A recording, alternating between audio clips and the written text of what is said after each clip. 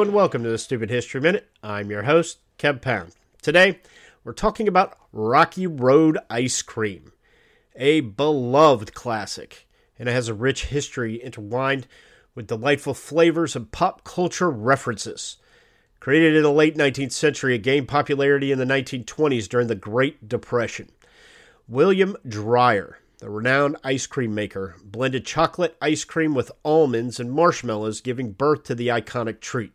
The name Rocky Road was inspired by the bumpy texture resembling the treacherous path.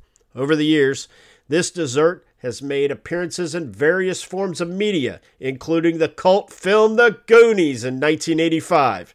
Today, Rocky Road remains a cherished flavor, capturing hearts with its perfect balance of sweetness and nostalgia. This has been the Stupid History Minute, and I'm Kev Pound.